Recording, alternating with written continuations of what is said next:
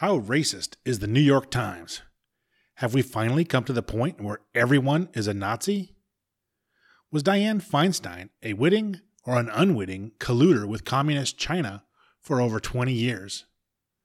Has Donald Trump already won the dreaded trade war with Europe without firing a shot?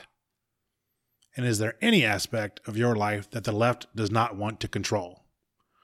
We're going to talk about all of that and more here on the American Culture Podcast.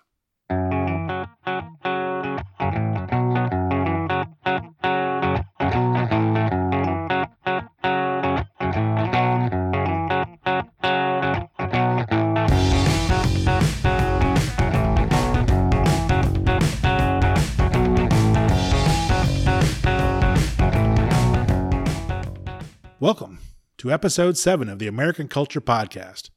I am Earl B., the creator and host of this podcast, and today I have 5 current topics to discuss with you that are shaping American culture.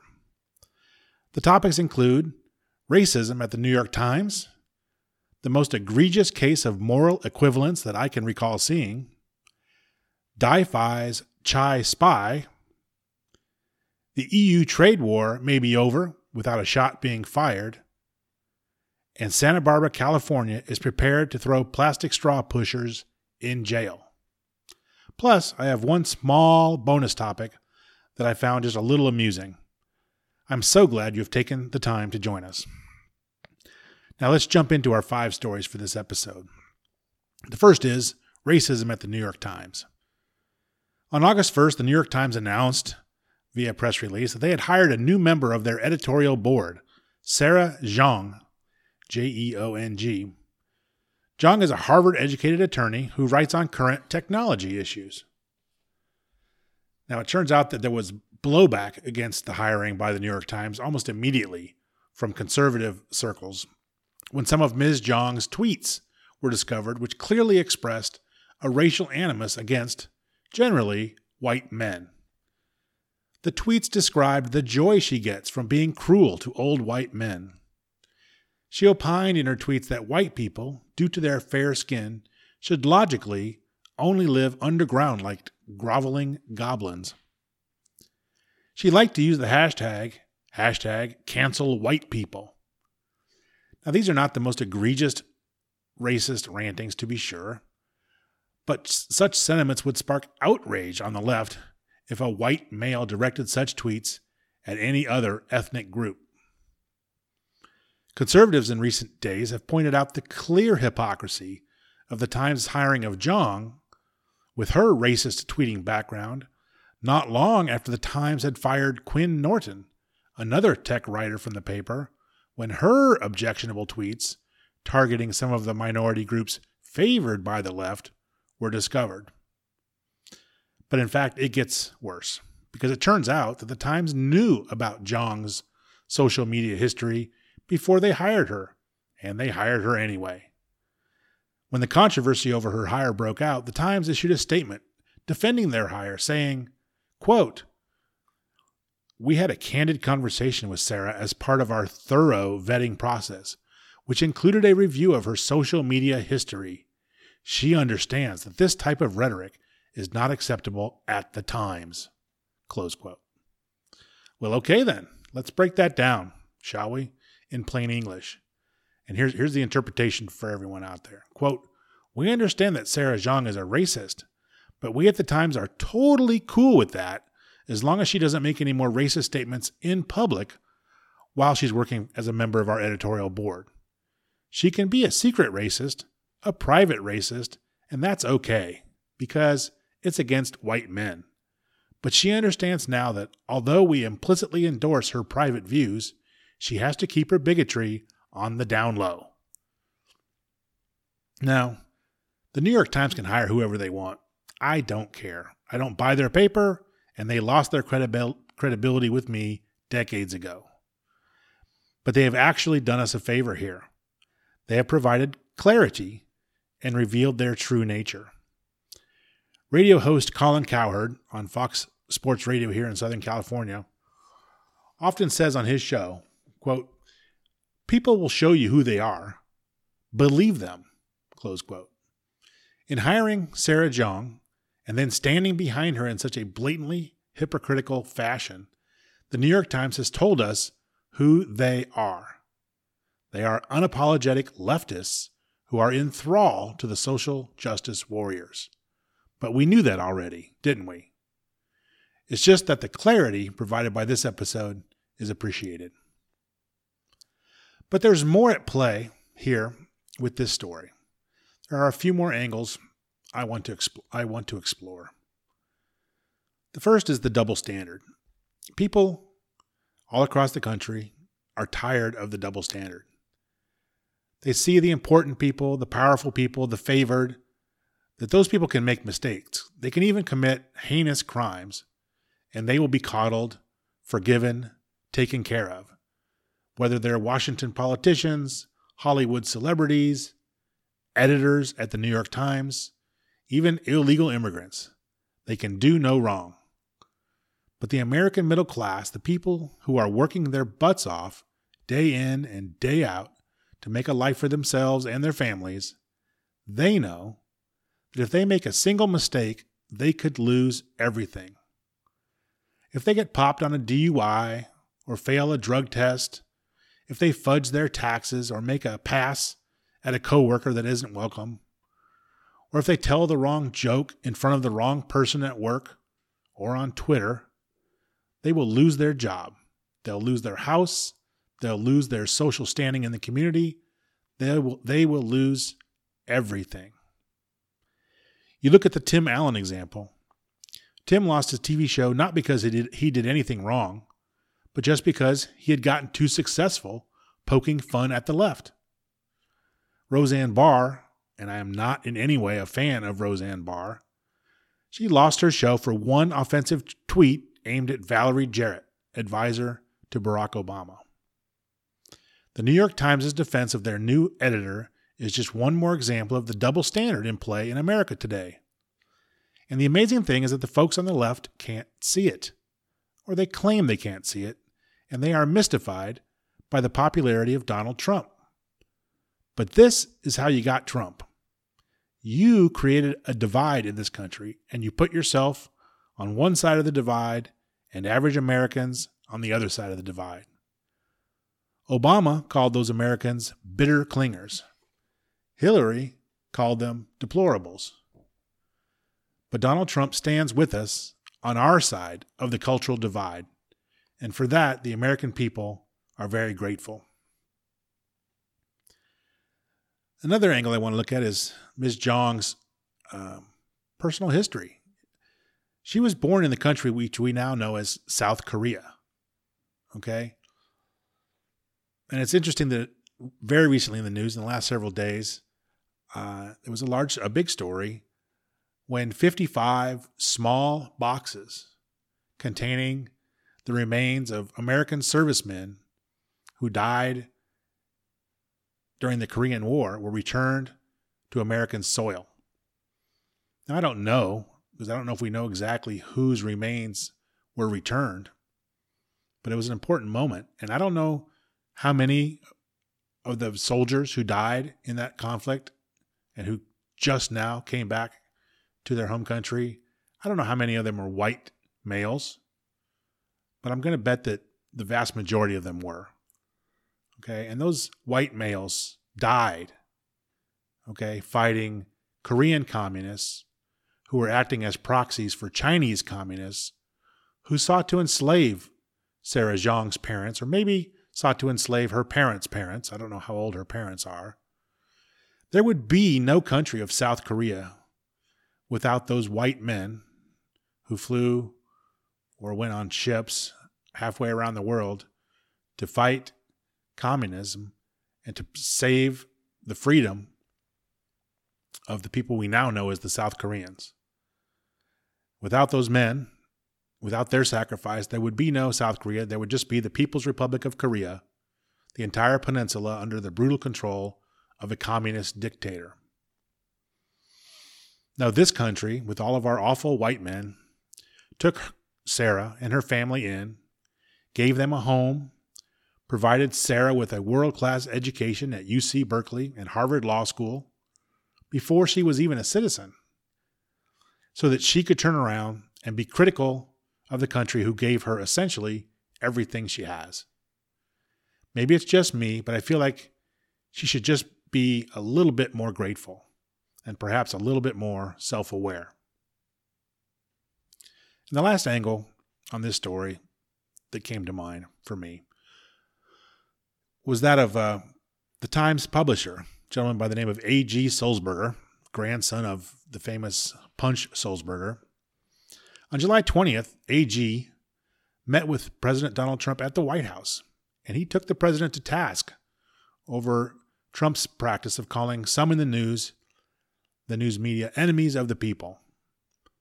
Sulzberger told the president that his use of inflammatory language could lead to violence, and he was trying to impress upon the president the importance of civility in public debate and in public discourse. And then, 10 days later, A.G. Sulzberger and the Times hires and defends the hiring of a woman who has a history of using, wait for it, incredibly inflammatory, racist language in public discourse. Because there's one set of rules for them and another set of rules for the rest of us. The second topic I want to hit today is what I'm calling the most egregious case of moral equivalence I can recall seeing. In Los Angeles, a modernized theatrical production of The Diary of Anne Frank will reimagine the Jewish Frank family hiding from Nazis with Latino immigrants hiding from immigration, customs, and enforcement agents. Because, of course, being an illegal Latino immigrant in LA today is just like being a Jew hiding from the Nazis in Amsterdam during World War II. And being sent to Auschwitz to be exterminated is just like being sent back to live in Mexico or Guatemala. Now, first of all, this is just asinine. If you cannot see, or if you refuse to see the very significant differences between these two situations, then you are an idiot. Or you take your intended audience for this play to be idiots. The lawful government of a country arresting and deporting back to their home nation immigrants who have entered the country illegally is quite different on every meaningful level from an invading army rounding up lawful residents of an occupied territory and sending them to concentration camps to be exterminated. But it is more than just stupid, bad art. It is dangerous. By blurring the moral distinctions between these two situations, you are, whether purposely or not, making rational, nuanced, and intelligent discussion of the present situation impossible, which is almost certainly the whole point. The producers of this play clearly do not want rational, nuanced, intelligent discussion of immigration. They want people instead to have only an emotional response to the topic. And by equating American law enforcement officers to the Nazis, you get the emotional response you're after. But like The Boy Who Cried Wolf, it does eventually lose its impact. George Bush is a Nazi. Dick Cheney is a Nazi. Mitt Romney is a Nazi. Donald Trump is a Nazi. Everyone who I don't like is a Nazi. And that is what we're finally seeing today, Nazi fatigue. Because if everyone is a Nazi, then really no one is a Nazi. Lefties calling people Nazis has gotten so old, nobody even hears it anymore. But it is still a dangerous practice. As I mentioned, adopting a posture of moral equivalence between enforcing immigration laws and murdering Jews greatly distorts what is really happening today and makes meaningful discussion of immigration policy almost impossible. But it also minimizes the true horrors of Nazism, and we shouldn't allow that to happen. We need, as a society, to remember the true horrors of Nazism and the true horrors of communism and the gulags. If you tell people that ICE agents are like Nazis, people can look at those agents and think, I guess the Nazis weren't as bad as I thought. We can't allow that to happen. And finally, and maybe most dangerously, calling your opponents Nazis is an attempt to dehumanize your opponent. If your opponent is a Nazi, then anything you might do to defeat them is justified, because Nazis were horrible, and no tactic is out of bounds when fighting Nazis. Nazis deserve to die. Nazis deserve to have violence visited upon them by the mob. And that is why this play in Los Angeles is not just stupid, it is dangerous. Third topic for today's episode is Dai-Fi's Chai Spy. News broke this week that the man who served as the personal driver for United States Senator Dianne Feinstein for over 20 years was actually a spy under the control of the communist Chinese government. This tidbit was reported as part of a much larger story about Chinese spies operating in Silicon Valley. And it turns out that the spy was discovered about 5 years ago, and that the senator fired him shortly after being briefed about the matter. According to reports, the FBI, and we all trust the FBI, right? The FBI determined that no prosecution of the spy was warranted, as he had, quote, shared nothing of substance with the Chinese. Really? FYI, 5 years ago puts us in the 2013 timeframe. The director of the FBI from September 4th, 2001 through September 4th, 2013 was some guy named, wait for it, Robert Mueller. Yup. And right after Bob Mueller from September 4th, 2013 until May 9th of 2017, the director of the FBI was James Comey. So right smack in the middle of the scandal-free administration of Barack Obama, a Chinese spy is discovered in the inner circle of a very prominent and powerful Democrat U.S. Senator. How hard do you believe an FBI led by Bob Mueller and James Comey worked to really find some dirt on Senator Feinstein's long-serving Chinese spy, thus embarrassing that powerful Democrat senator and also embarrassing Barack scandal-free Obama? How confident are you that a spy working for 20 years passed along nothing of substance to their controller? That's a pretty bad spy. But it gets better, because Dai-Fi is not just a random U.S. senator. Dianne Feinstein has close ties with the Chinese government going all the way back to her days as mayor of San Francisco. She has always been very pro-China. And Senator Feinstein is married to billionaire real estate investor developer Richard Blum, B-L-U-M, who over the years has had significant dealings in China. Although he clearly tries very hard to keep his activities out of public view, one can quickly find articles going back as far as 1997 questioning Blum's dealings in China and the connection to Senator Feinstein's official business. Blum is known to have traveled with his wife to China on several of her official visits on behalf of the U.S. government, and he is known to have met personally with Chinese leadership during those trips. Was Dianne Feinstein colluding with the Chinese government? Was her husband colluding with the Chinese government? Why is this not a huge deal? I am hopeful that diligent news reporters will continue to work this story to bring the full truth to light. But I am not optimistic about it. Our fourth topic tonight is the very short-lived EU trade war may be over already. Now, earlier this year, President Trump threatened many of our international trading partners with severe tariff increases if they did not reduce their tariffs on U.S. goods. Everybody freaked out, of course. It will kill the economy. It will kill jobs. It'll kill our relationships with these countries. The sky is falling. And then they kind of hoped. And of course, if all those things happened, we'll be able to defeat Trump in 2020. Okay. So the naysayers were out in full force when President Trump staked out kind of his bargaining position with our trading partners. But now we flash forward to July 25th of this year, and we have a joint U.S.-EU statement following the President Juncker's visit to the White House. President Juncker is, I guess, president of the European Union, I believe. And we'll read a couple of excerpts of this statement made upon his visit to Donald Trump. We met today in Washington, D.C. to launch a new phase in the relationship between the United States and the European Union, a phase of close friendship, of strong trade relations in which both of us will win, of working better together for global security and prosperity, and of fighting jointly against terrorism.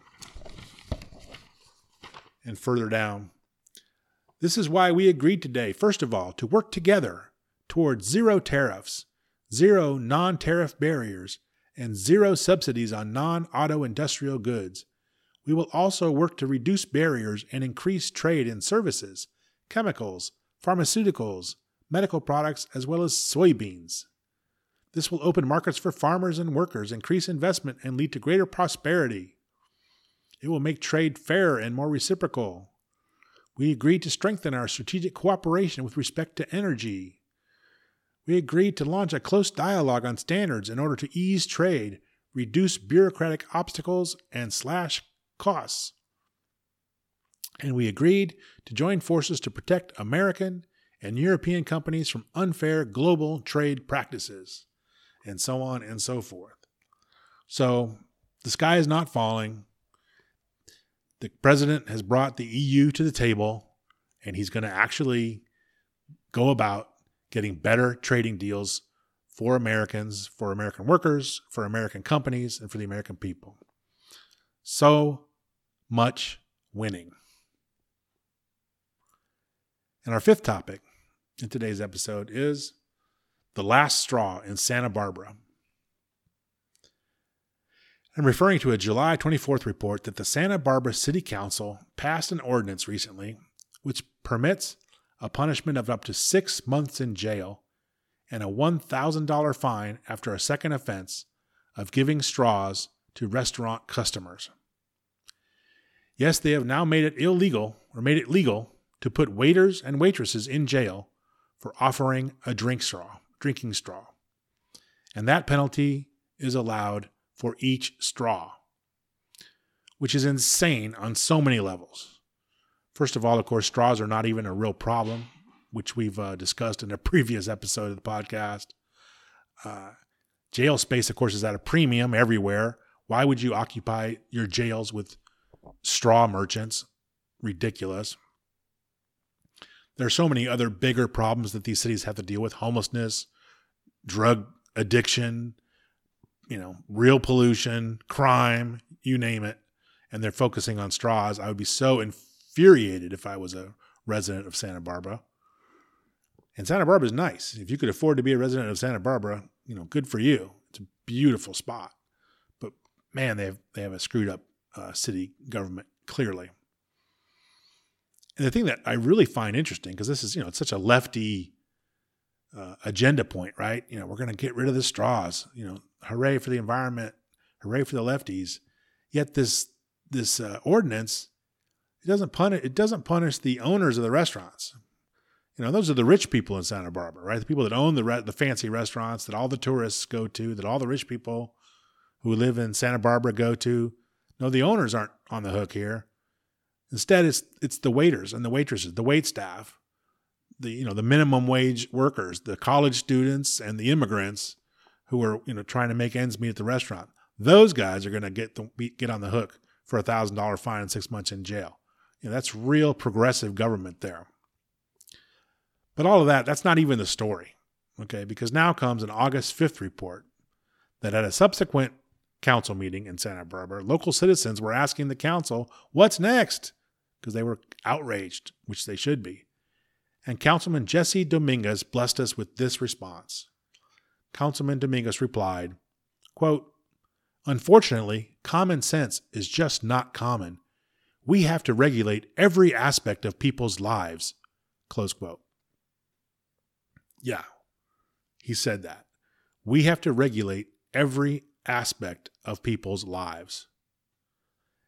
And you can imagine the blowback was pretty swift in the press and in the public discourse.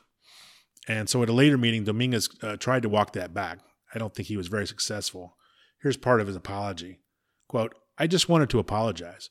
A few weeks ago, I made a string of words in a rhetorical fashion about regulation, and they were not taken as rhetorical, and that's my fault. So I want to apologize. Don't you love that? I made a string of words in a rhetorical fashion. You can't even say I said, I made a statement. I made a string of words. That's hilarious. But do you buy it? Do you buy that apology? Do you feel confident now that Councilman Dominguez is really all about limited government and personal liberty? Or do you think that Dominguez and so many other liberals really want to regulate every aspect of your life? For your own good, of course. Hey, once again, I just appreciate the clarity. People will show you who they are. Believe them. And to wrap up today, I do have a bonus topic. It's not big enough to be a full topic, but I thought it was worth mentioning. I thought it was amusing. There's a July 29th story at a website, thecollegefix.com, which is terrific. It keeps track, this website, thecollegefix.com, of all the craziness going on college campuses these days. So if you want to keep up with that, I highly recommend the site. But they have a story up July 29th, and it turns out, and this is hilarious, that trigger warnings are triggering. And here we go. A recent study by Harvard University psychologists suggests the very thing academics use to protect their students from possible trauma may actually end up harming them. So-called trigger warnings, Benjamin Belay, Peyton Jones, and Richard McNally say, can increase folks' perceived emotional vulnerability to trauma, people's belief that trauma survivors are vulnerable, and the anxiety to written materials perceived as harmful. And further, this finding could have significant implications in the context of ongoing cultural debates about the power of language in reinforcing perceived oppression, Harper wrote. That is, if we are telling students that words are akin to violence and can cause harm, and then giving them trigger warnings to compound that message, we risk increasing the immediate anxiety responses rather than decreasing them. Yup. So, don't be a science denier, okay? That's a Harvard University study. And don't go out there giving trigger warnings because you might hurt somebody. So those are our 5 topics for today. Stay tuned after this short musical bump to learn more about our podcast, how you can be in touch with us, and how you can help us grow.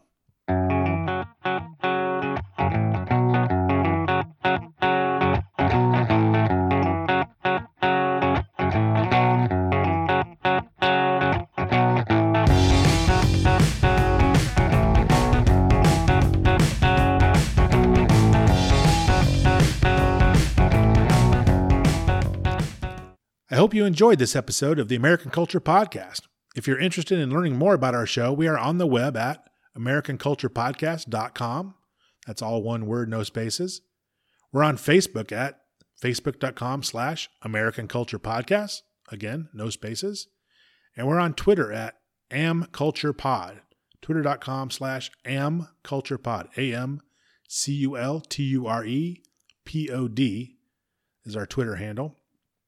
And we're up to now over 7,500 followers on Twitter, which I'm pleased with. It's really helping me to get the word out about the podcast. So if you want to follow us on Twitter, I encourage it. Facebook, likewise, listen to us on the web, however you can find us. We appreciate the support. If you could give us a like or a follow or a retweet or a share on Facebook or Twitter, that would be awesome.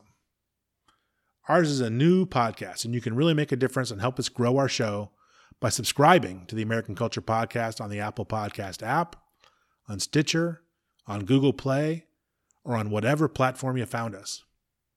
If you really want to be a superhero, you could go the extra mile and write us a 5-star review. I would be very grateful.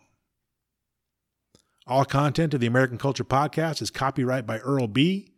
and AmericanCulturePodcast.com. The views and opinions of the host and any guests, as expressed on the podcast, are solely those of the speakers and not of any other person or organization. Thanks for sharing this time with me today. Let's meet back here again real soon.